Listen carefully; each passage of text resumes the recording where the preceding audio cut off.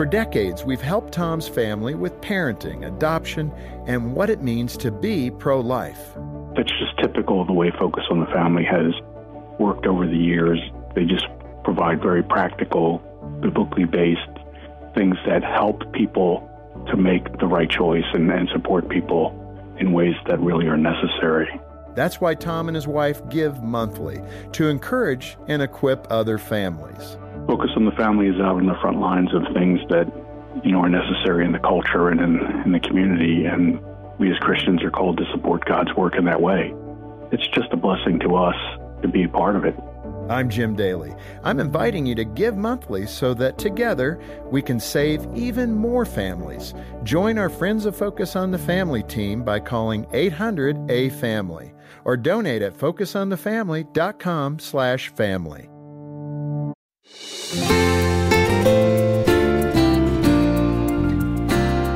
So here's the picture. You're at a nice restaurant and you're looking out the window thinking, it's so beautiful. It's such a nice time. It's so quiet and peaceful. And then you look across the table and your spouse is actually on their phone. Does that ever happen to you? Happened to me, actually, not in a restaurant, but Aaron, it happened to me just a few weeks ago. Dina got up to get something from the dinner table and I grabbed my phone. And she came back and she's like, what? You couldn't just be like 30 seconds without that thing? Ooh, busted. So I'm John Fuller, along with my Focus colleague, Aaron Smalley. Greg is out today. All right, if we're honest, Aaron, most of us, all of us probably struggle with this. Yes, and I'm laughing that Greg isn't here because he would be smiling right now because this is definitely something I struggle with. Okay, so you get a pass today then. We can talk about this without him intervening too much. Yes, but what I will say is I am fully convicted about it because you do miss out on stuff when you're glued to your phone. And I've said on Focus on Marriage before that typically what we find is that one person is more apt to be stuck to their phone, computer, and the other is not. And just recently, actually, Greg and I had a conversation about what is it like for you when I'm on my phone? When you look up and I'm on my phone, what does that say to you? And he used the term, he feels invisible. And then was able to tie it back to other times he's felt invisible, and it broke my heart. So I have really been working on it, really trying to be cognizant of it. And, whether we're watching a movie or driving in the car or having dinner, whatever, there are times that I hear my phone go off and I'm just like, just let me check this one thing. And bottom line, it sends a negative message to the person who's most important to me. And I miss things, and I miss out on those tender moments, those tender possibilities. So you have to put your phone in do not disturb mode or silent mode and really work at not put it in the other room. Yeah. Plug it in the other room. Yeah. Well, Focus President Jim Daly and I chatted with Dr. Randy Schrader, who has written extensively about habits and good, healthy habits for marriages. And here we talked about how to avoid being distracted by your phone. Under that avoiding the bad habits banner, we got this relatively new thing called technology. And you have to manage that in your marital relationship because you can, when Gene and I go out to dinner, we look across the restaurant at different couples and they both got their phones out. They're not really talking to each other. They're just looking at their phones. So what are some good habits in the technology area, and what are the bad habits to avoid? Great question, and I think couples need to do what I call quiet connects. And I actually have that in Simple Habits for Marital Happiness, and I got that from a couple that I saw in counseling. They, several years ago, quite a few years ago, we had the power go out in almost our whole town.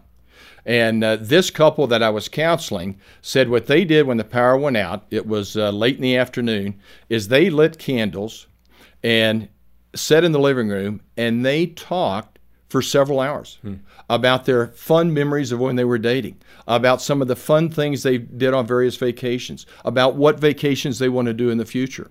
And after doing that, they came in and they said, Dr. Schrader, we're going to do that once a week.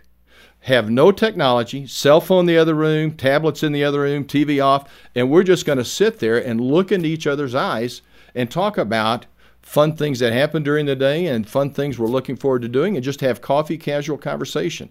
And so from that, I started suggesting to all couples, let's have quiet connects. And I think we can do that also in the car. Rather than listen to music or listen to a podcast and not talk to one another, my wife and I turn the radio off, and I suggest to all couples, turn the radio off and talk to each other. Now, you can't look each other in the eyes, but you can still emotionally connect through that building up conversation. Yeah, relationship. Yes, sir. Yes, sir. Yeah.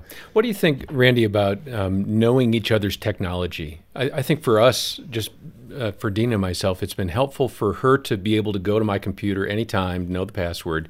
It kind of demystifies that part of my world. There are moments when she's looking at her phone and I'm looking at my phone and it's sort of like, well, who are you talking to? And who are you talking to? Or what are you looking for? But the more we can kind of be on the same page and be transparent about what I'm doing with this thing, it seems to bring an element of safety into the relationship. That is absolutely true, and actually, it's a simple yet effective habit in my book. That there are no secrets. There's no secrets that God doesn't know, and when there are secrets, that leads to deceit and betrayal. And what you said, John, is so true. Couples need to have openness, transparency with their phone, with their passwords, with their email account, just with everything. And that leads to a healthy relationship.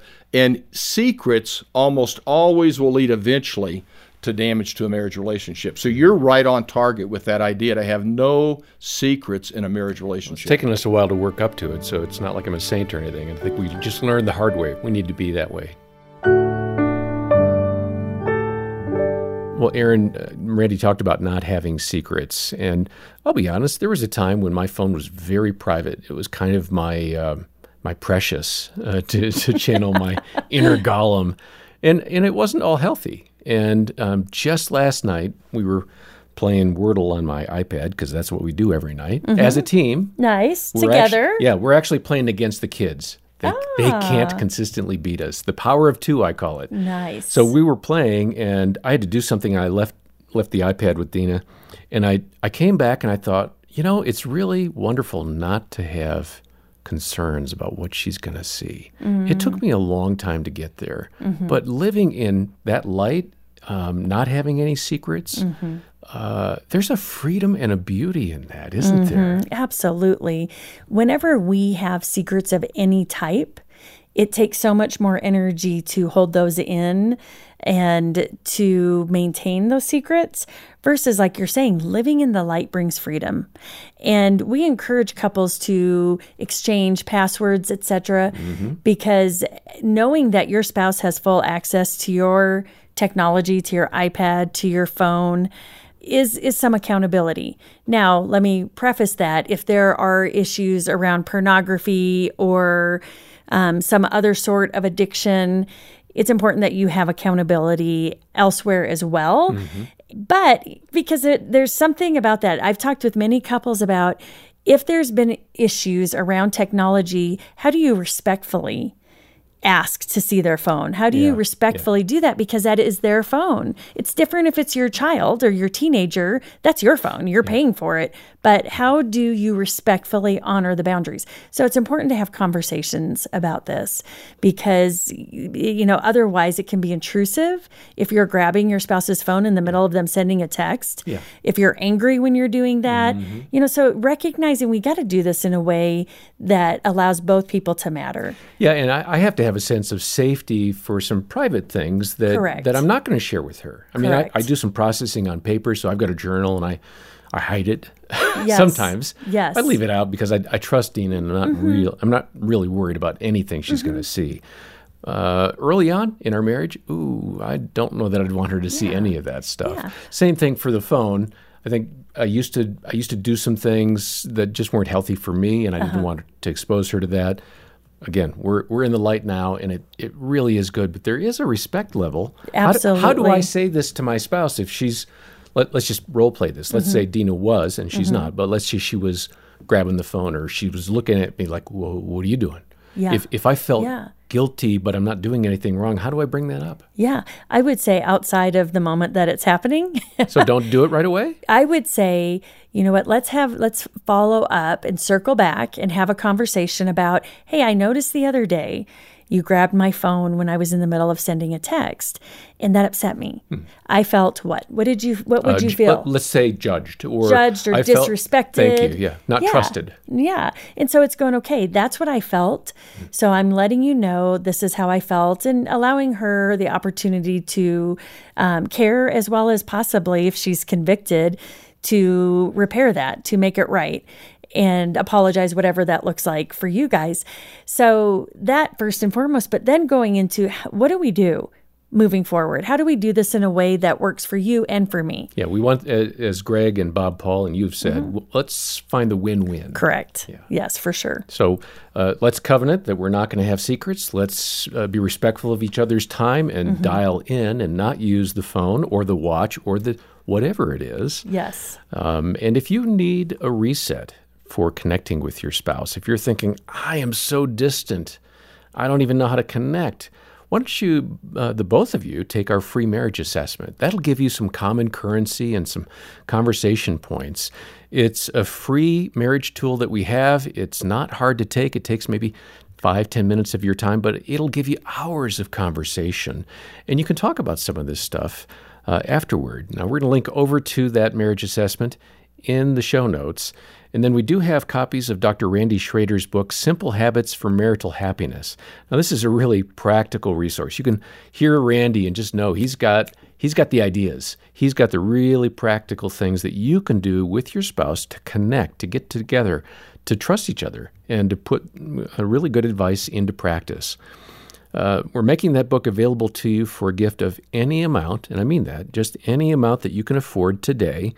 And if you can, make that a monthly pledge and help us month by month keep doing great podcasts and offering resources and help. If you're not in a spot to do that, make a one-time contribution of any amount, and we'll send that book to you. All the details are in the show notes. We'll hear more from Dr. Randy Schrader next time. He'll be talking about why it's just not good to try to read your spouse's mind. I'm just going to tell you, I'll be really listening carefully to that one because, I'm guilty.